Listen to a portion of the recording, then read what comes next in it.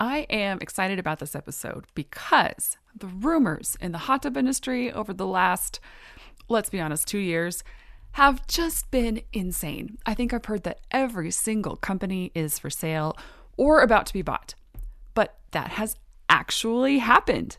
Monomoy Capital, a private equity firm, bought both Marquis and Artesian, and they've made it pretty clear they're looking for other companies in this space to add to the new platform they are building in our industry.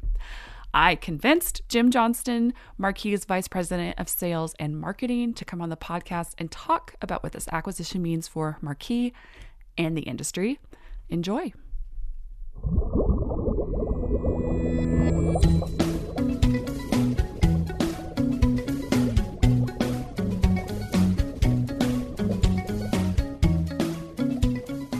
This is the SpaRetailer Podcast, where we talk retail, business, and all things related to the hot tub industry. I'm your host, Megan Kendrick, owner of SpaRetailer Magazine.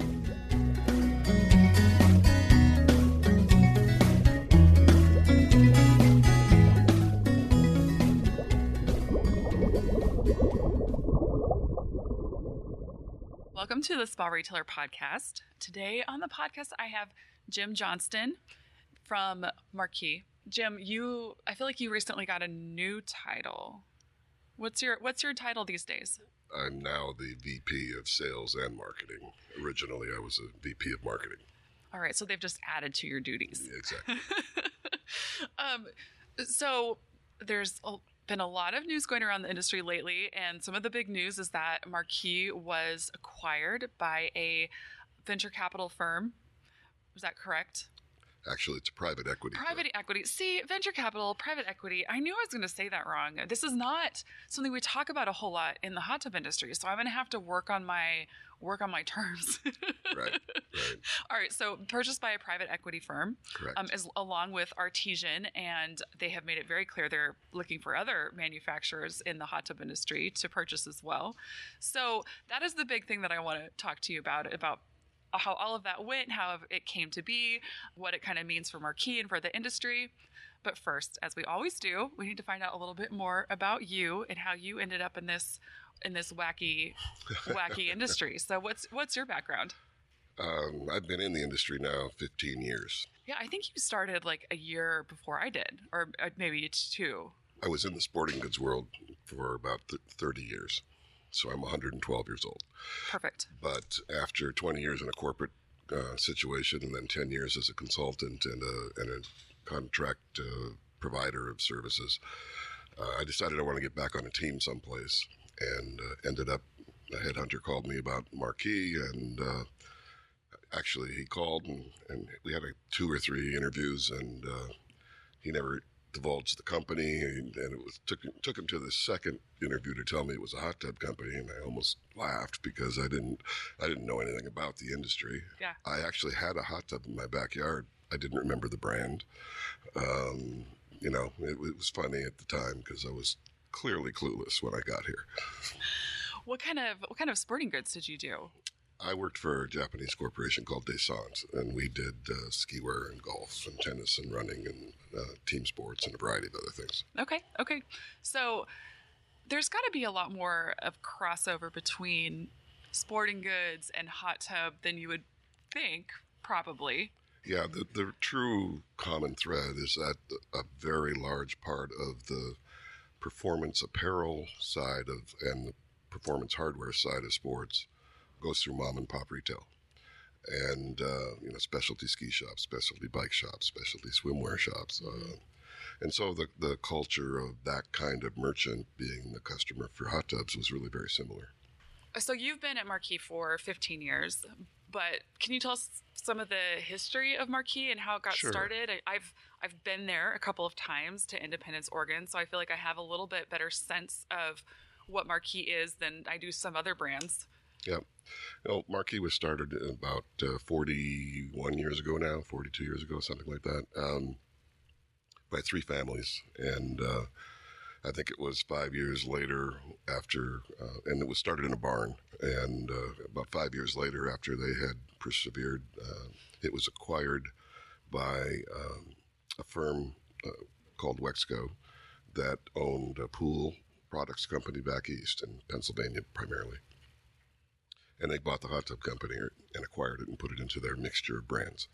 Marquis evolved to where I think it was in the year 2000, maybe it was a little bit 2005 maybe, that it became an employee-owned company, an ESOP, where over time the former owners sold increasing amounts of shares of the business to the employees. And about, I don't know, I think it was maybe 5, 6, 7 years ago now. Time flies when you're having fun in this business. It became 100% owned by the employees. So when it's 100% employee owned, does that mean that Wexco is kind of out of the picture, or do they still have a seat on the board, or how does that? Wexco ultimately divested itself of the other companies that it had. Okay. And Wexco largely was just Marquis in the last couple of years. Okay, that makes sense. So, I already kind of screwed this up, but I mean, do we call this an acquisition then? When you have a private equity firm come in like this, they have bought Marquis. Correct. They came in and purchased the business. Okay, so what does that mean for? I mean, since it is an ESOP, what does that mean for the employees? Like, do they all get a little piece of that? If you've qualified as an ESOP shareholder and employee, and you have to be around for a year, basically, and then over the next 5 years, I think it was 6 years, you would increasingly. You're vested. Yeah, you're vested. Sometimes I do know the right words. Yeah. And sometimes there's room in my head for something to come out that makes sense, but not always. So a fully vested employee ends up having shares, and when the business was sold, however many shares were out there was divided up by the money that came in, and that money went to the employees. That's pretty cool, actually. It really was. And, it's funny because when this news came out, I had someone text me and they're like, I know a lot of people who've been at Marquis for 30 plus years. He's like, you should talk to them. This is a really kind of great thing for them.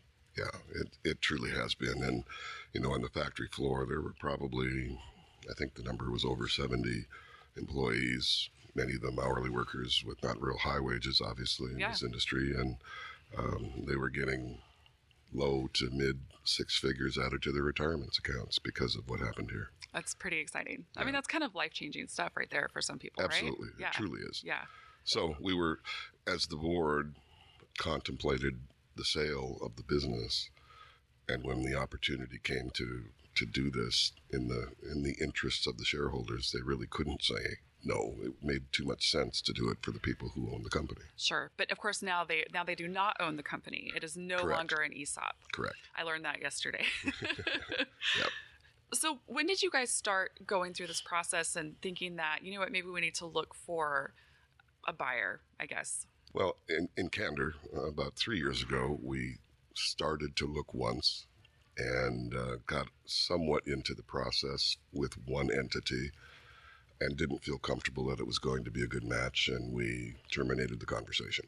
Okay. But then in the fourth quarter of 2020, the board decided that it was time to start looking again. The market was doing what it was doing, and the long-term obligations to take care of the retirement of the employees would only grow over the years ahead and would require more and more money from the company. Mm-hmm. And if you do that, then you can't put a lot of your money back into the business. You have to take care of the retirements. So Sure. It was probably a good idea to see if there wasn't a good value today or in some period of time close that they could make the sale and get the money into the hands of the employees that were there. Sure. So fourth quarter 2020, and then I think it was June that we narrowed the broker's search down to ultimately 3 firms that were interested in taking a run at us. And we interviewed them all, got a sense of their vision for the future, and we felt the most comfortable with Monomoy and what they wanted to do with the business going forward. Did you have any idea that they were also talking to other hot tub manufacturers at that time? Or, I mean, I know that these things are very there's a lot of attorneys involved and a lot of, do not disclose to stuff. Yeah. So, I mean, did you guys have any idea that there was anything else? It was certainly never openly discussed. Sure. I mean, this industry is nothing but rumors and...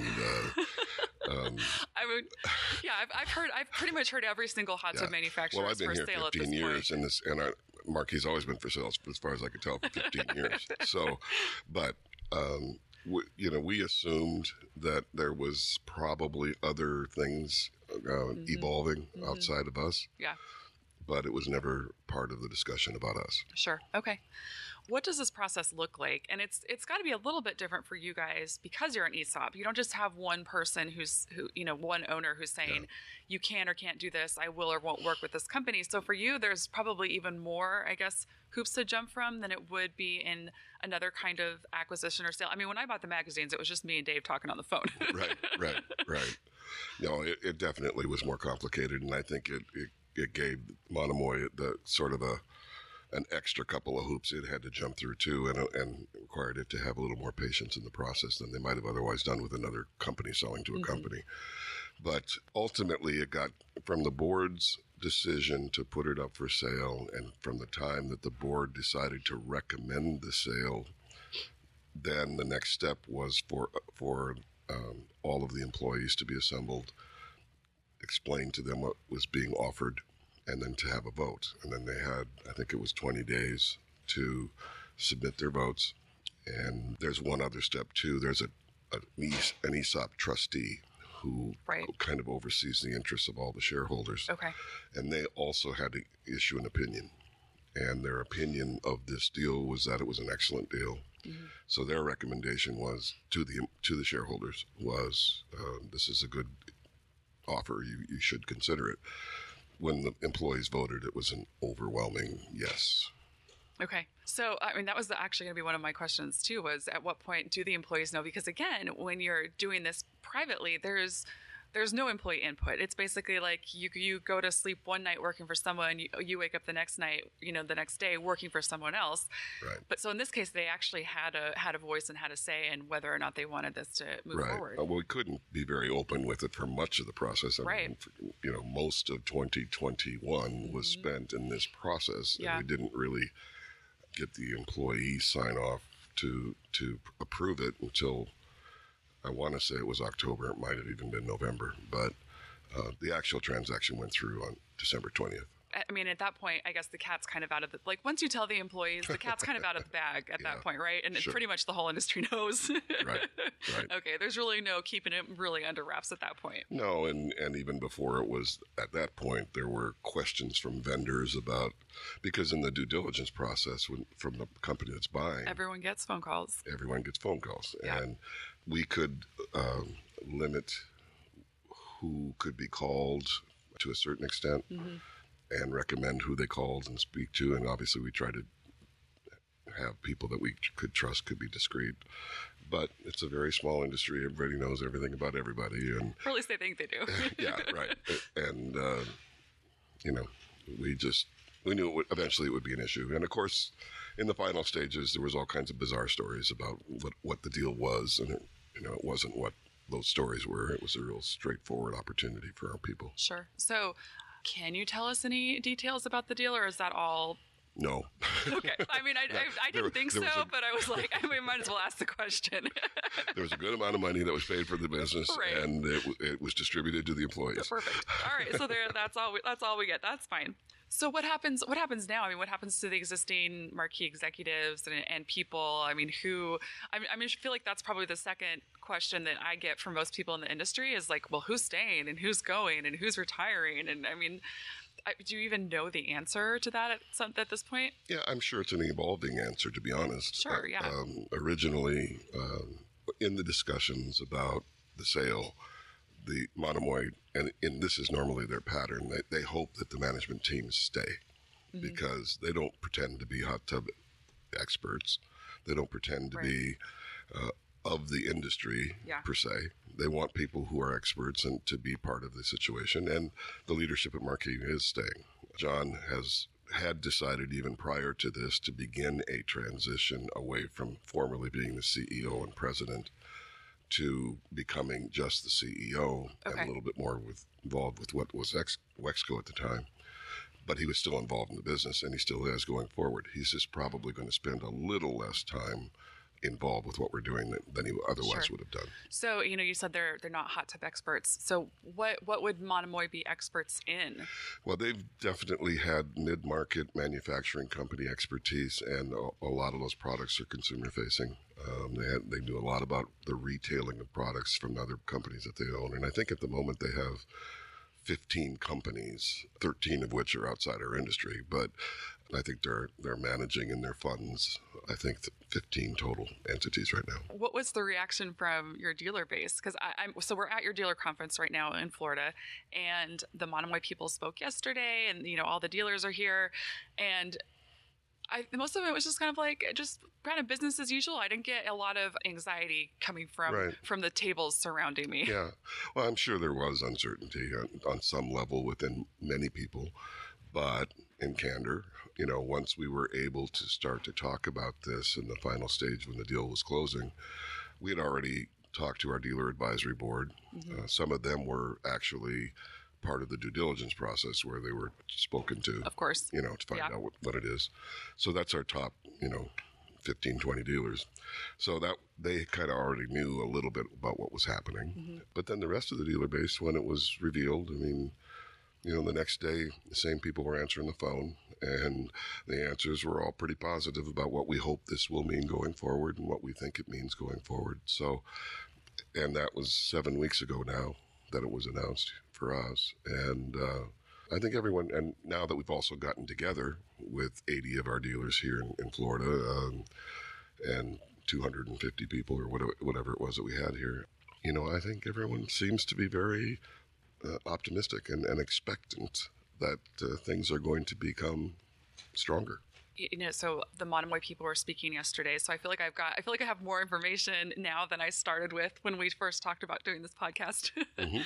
What were some of the things that they saw in Marquis, or that were like, this makes this a good company to buy?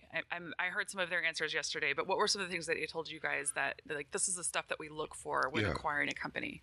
And it was actually, it's scalable in terms of Marquis obviously was doing a lot of things really well, but wanted to do more of it. Now it was also complicated by the COVID reality and the supply chain disruptions. Mm-hmm. So it probably was a lot harder for them to do some assessments of the situation as they thought about buying this company or the Artesian company when they did. But anyway, looking at us, they just said, this is a well-run business and it can produce more. We have some ideas about some of the IT things that we can bring to this, some of the manufacturing enhancements we can bring to this, potentially some of the investment in people that we can bring to this. So their goal was to use the acquisition of Artesian and the acquisition of Marquis as two cornerstone pieces of a puzzle where they call it a platform. They're going to build a platform to be in the pool and spa industry. And, there's going to be a CEO over all of it. There'll be a CFO over all of it. There'll be probably a CIO and all the other C's. And so, but they're smart people who have done a lot of successful growing of businesses in the manufacturing world. And, we can, as a company too, as our own management team, and as we looked at our future, what did we want to achieve? And we wanted to build a stronger thing that would go on and do more. Mm-hmm. And some of it was, just we needed more horsepower out of somebody like a Monomoy to come in and help make that happen. Mm-hmm. So, and that's what is starting to happen. We're only 7 weeks into the process, but we're really very pleased. Yeah, I was going to ask you if you'd seen any, if you see or feel any changes at this point. It's like you said, it's so early in the process, but... Well, I can tell you there's a lot more meetings right now. You sound really excited about that. No, but you would expect that when sure. New ownership steps into any environment. Right. But they have some formulas and they have some templates, if you will, that they use and have used successfully in many other places. Mm-hmm. So as we learn how to use those things and as we step into it, we we expect a similar kind of progress to come out of what we do. Yeah. I mean, so something I learned yesterday is that a lot of the people at Monomoy come from Toyota factories. Mm-hmm. And so, and I mean, Toyota's kind of famous for running their Processes. Their lean, efficient manufacturing. So that's kind of exciting for me because, as we know, building a hot tub is not the easiest. It's a lot of hands on a lot of people. It's not super automated, and for a lot of reasons. And so I'm really interested to see what they can bring to that to, make, honestly, the whole industry more efficient and Sure. and faster, and all of the things that you think of when you think of a Toyota plant. Right. And I think, just progress is going to take you down that path, whether you go kicking and screaming or whether Right. you go running happily down the road. But this will be an enhancement to our ability to get after things and make it more valuable for the company as well as our dealers who are going to be selling to consumers. For the first time since I've been in the hot tub industry, we are starting to see private equity come into the hot tub industry, with you guys on Artesian, and then obviously with Core Covers, and I'm sure there's more going on that we don't know about right now. Right. Why do you think that there's this sudden interest in the hot tub industry? Well, I don't know that it's sudden. I think they're different things hit the radar, and I think the lifestyle in America and the quality of life drivers that have people entering into new behaviors and buying different products now and thinking about those things were all good indicators. And one of the things that is very true about Monomoy and our experience anyway with them is that they're very data driven. They spend a lot of time looking at a lot of trends and a lot of information, and they have a lot of experts who can contribute insights from what that data represents. So I think overall, you looked at our culture, you looked at the phenomena of health and wellness, and probably to an industry with a lot of smaller fragmented players, where if a couple of strong ones came in who could consolidate some things and bring in some systems that were more sophisticated and more effective, that there's probably a very strong reason to be investing in this world right now. Yeah, absolutely. I think that's something that's really exciting about seeing this in the industry, is that I think it just points toward the potential for further growth for the industry, that we have not peaked yet, right? Even though we've had some of the best sales we've had ever in our careers, there's still more to come and still better things that we can do. And so I think that's what excites me about seeing this, is that there are people from outside the industry who look at all the numbers, who run all the things, who look at our industry and say, yeah, we want in on that. Yep, I agree with you. I mean, smart people and strong organizations don't chase after things that don't make sense. Right. And I think the message is that this industry and its opportunity is a very logical one, and it's got a big upside to it, so they're going to get involved. And, for those of us who stay with it and go after it, I think we'll have a very positive experience from it. I think for the dealers, which is really often the common question, is how does this help a dealer? And I'm sure it was one of your questions eventually. It might be on my list. Right. I think it's that they're going to be able to increasingly see and experience a more effective vendor in Marquis. And, some of our systems, we didn't even have digital ordering yet. We were still dealing with, guys talking to their sales guy or calling the dealer services and putting in their orders. It'd be really tough in this crazy COVID time. Yeah.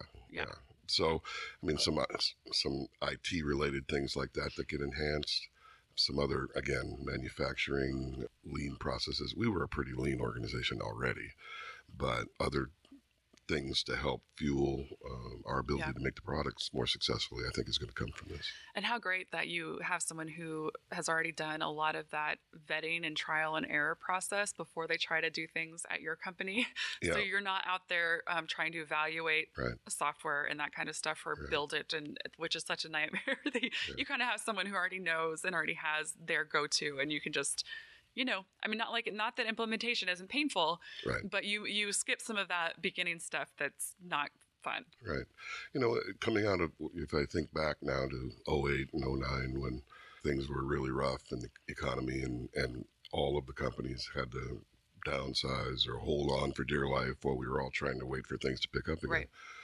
a lot of the muscle of companies was taken out or weakened because of those years. And over those years, since then we've been rebuilding. But I think, we're going to benefit from getting more people with more skills involved with more processes, and we're going to end up being able to do more with it as a company. Yeah. And so our dealers are definitely going to benefit. They're going to feel a strength from the brand that they certainly understood before and trusted before, but I think we're just going to earn even greater trust as a result of this. Is there anything else that you think dealers, your dealers, or people in the industry should know about what's going on and what you guys have planned for, so just so the whole audience knows, Jim likes to give me a very hard time when I ask him for information because he likes to keep things as close to the vest as possible. And so even getting him on the podcast is a bit of a get. Yeah, a bit of a stretch for him.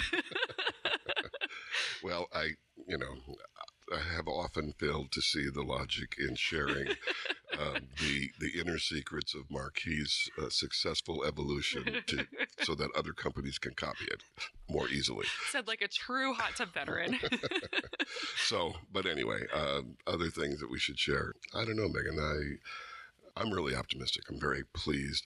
Again, the leadership team at Marquis is hanging in there. We have had, I think, one of the things with the shareholders getting the money they're getting in their retirements, it did increase the time or pick up the pace of their retirement planning for a few of them. Yeah. And, I hate it because they're often the ones who've been around a long time and they're good at what they do and they were part of the culture of Marquis. But I love it because, that's why they worked so hard all those years, exactly. was to have something like that. Yeah. So, we are going to have a few more retirements sooner than we would have otherwise had. But overall, this has just been a wonderful thing. Yeah. And so, that's not an indication that people are unhappy and leaving Marquis. It's an indication that they got their money for all their hard work and they are ready to enjoy that stage of their life. Yep, that's very true. Yeah, we haven't had anybody run because they're afraid of being a PE-owned company. That's good. So I don't think I sent you these ahead of time, but do you want to do the SpaRetailer 5? SpaRetailer 5. I wish you could see his face right now because he's like, oh no. We ask all of our guests the same 5 questions at the end of the interview. I guess I've never made it to the end of your other podcast that I've listened to then. Or either that or my normal memory is back in play. Well, they're not too tough, so I think you can handle it. All right. Well, give me hand signals if I seem to be drifting on you. Okay. All right. It's fine. So this is when sometimes we drift the worst. So what was your first real job? My first real job, other than delivering newspapers? No, that counts as a first real job. Okay, I had a bicycle and a newspaper route until a Doberman pitcher put me on top of a parked car, and then I said that's not going to be next. So that ended pretty quickly. I mean, that's a pretty good first job story. Right up until the time I had to climb up on the car to get away from the dog. Do you remember your first? I mean, this is a little different because you're not. Well, do you remember your first hot tub sale or hot tub related sale? No, I remember I remember when I bought my first hot tub, which I always find to be an interesting story. Yeah. Your first hot tub. So you've had multiple hot tubs at this point. Well, I owned a hot tub before. I bought my first hot tub in 1995. Okay. And the reason I bought my hot tub was not because I really wanted a hot tub. It was because my son was about to get his driver's license. Mm. And a store down in Denver where I live had a sale going on about buy a hot tub and a pool table and get some deal, And I figured, okay, a pool table in the basement and a hot tub in the backyard. And maybe my son and his buddies would hang around our house more than go driving all over the place in that car. I don't think that's a bad reason to get a hot tub or a pool table, honestly. I mean, it seems pretty smart to me. Did it work? And interestingly enough, the guy that sold me the hot tub, some 11 years later, I come to find is the general manager of all of the Marquis retail stores in Oregon. So, small world. Yeah, I'd say so. So that's my first story with hot tubs. Yeah, that's funny. Well, it's the only first I'm going to talk about in a hot tub. Did your son and his friends hang out at your house then? Yeah, they did. They really did. That's good. I asked people what was their biggest flop and what is their their biggest success in their business or job. I mean, it could be anything. If this is a hard one, you haven't had a chance to think about it. Although some people know right away, like, well, I brought this product into our store and it was terrible, or we went to this home show and didn't get a single sale. Biggest flop. Well, I don't even know if I consider it a flop, but many years ago, what was it? It must have been 2009, maybe. We came out with a bamboo exterior to show our dealer advisory board to get a sense of how about this deviation from the traditional look of a hot tub. Right. And there wasn't a single dealer that thought it was worth anything, and it looked like I don't know what you'd call it, maybe a chest of drawers or something. They were just totally poo-pooing the whole idea. And I was kind of pushing it pretty hard. Yeah. The new guy in the industry had been there 2 years or whatever. And so shot that one down. Now, 8 years later, it's a look that many of the top brands and high quality. You're before your time. I know. Before your time, a trendsetter. That's like the theme of our meeting here this week was Back to the Future. And is that what you were thinking of when you guys came up with that? Remember actually, when, guys? No, what I was thinking about really was we've gone through 2 years of hell with all of the chaos of COVID and the supply chain disruptions. And we had, as almost everybody I know, not just our industry, but quit talking about the future in the ways that they used to. And it was time for us to get back to talking about the future and thinking about the future and getting after it. Yeah, I love that. And it's so true. In this time, at least for the magazine, there have been a million stories we could write. I mean, there's a ton of stuff going on. There's a lot to talk about. But when it comes to, again, like you said, the future or new things, or, well, what are you working on next? There's a lot of blank stares. And, people haven't had a lot of capacity to think forward. And so it's exciting to start to hear that again, where people are looking to the future and what's next and making plans for, what happens after this craziness goes away. Yeah. And we got on with it a while ago, and we launched 2 new products here at this meeting with the new Wish hot tub that we have and the new Destiny hot tub that we have in our Crown collection. And now we have a 7-unit range in this line. And I get the comments all the time from people we know and people outside our organization. They're the most beautiful hot tubs in the industry. I mean, I believe it. And I think it's been validated now. Yeah. And so we're excited. We've invested in the continuing evolution of what we could do, and now we can do probably more as we pick up momentum with this new ownership group and the strengths that they bring to us. Yeah. So on the flip side, I mean, do you have a success that you like to look toward? Let's see. Success. I mean, we're going to really hold you to it. You're going to validate your numbers and everything. Well, we've got 2 collections that have just fundamentally changed the power of our brand at retail. Mm-hmm. And it's our Vector collection and it's our Crown collection now. Right. And we're seeing just tremendous, I mean, of course, everybody's seeing the tide rise at the moment, but just the balance in what we have, those 2 lines, those 2 products, what they do, how they do it, they're powerful. And so they are successful. Yeah. Well, and for you guys too. I mean, I feel like, like you said, everyone's having crazy numbers right now, but for you guys, at least for the Crown, you were ready to launch that pre-COVID. I mean, we talked about it at your dealer meeting, 2020. right before, like weeks before things got shut down and went crazy. And so it seems like just being able to actually produce and get that line out is got to be a huge success, because trying to implement anything new in your manufacturing process during the last 2 years, I mean, people just haven't done it because it's too hard. Yeah, it really is. It really has been hard, and even our vendors who would participate in some of the R&D stuff that they would do with us, right? They couldn't do it because they were too busy trying to keep up with the chaos that was going on with the business. Yeah, because even if you can make something new, it doesn't mean we can't get this up from them. Yeah, exactly. So, in 2020, February, we did this meeting in Salem, Oregon, and a week and a half later, everything started shutting down. And so we launched those 3 Crown units then, and we launched 2 more in 2021. mid-year. And then now we've got the last two today, this week. So, the fifth one, okay. The last one. So is there something that you particularly love to read or watch or listen to?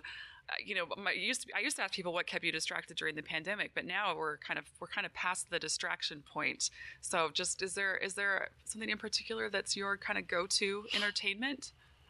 I like to read sort of historical, geopolitical books, things which reveal what really happened when, back through the years, what entities were doing and all of that. I find that very interesting because I'm old enough to remember those days, so that now I can find out what was going on during those days. Yeah.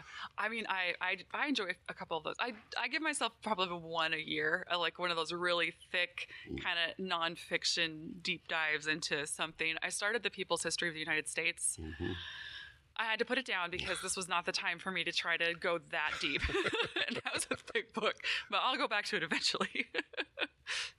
That, and then actually, one of the most enjoyable things I now do is literally go out on the back deck, take the cover off the hot tub, either sometimes turn on the microsilk, most of the time just hit the soak button and look up at the stars in Colorado and just kind of regroup and relax. I mean, I feel like if you work in this industry, that's what you should be doing, right? Yeah, exactly. Exactly. Well, thank you for coming on the podcast, and you made it through the SpaRetailer 5, so you're off the hook now. I do vaguely now remember you doing this in some of these other podcasts. Well, but if I sounded stupid, I'm going to protest you now. No. Well, I appreciate you doing this, and thanks for letting me come to the dealer conference. I always learn a lot when I'm here, and it's interesting to get into a group of dealers and hear what they're talking about and what their concerns are, and so it's good.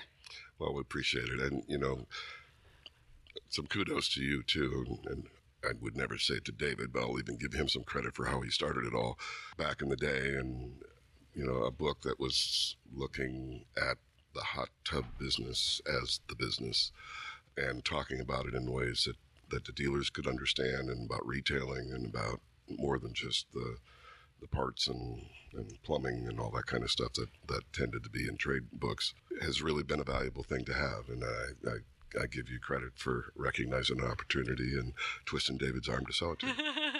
Thank you. I appreciate you saying that.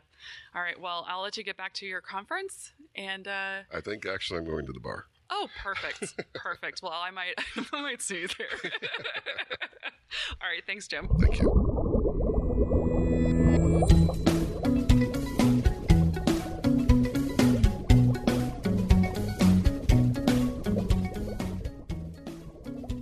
The SpaRetailer Podcast is a production of SpaRetailer Magazine. Let us know what you think by leaving a review or emailing us at podcast@sparetailer.com. Thanks for listening.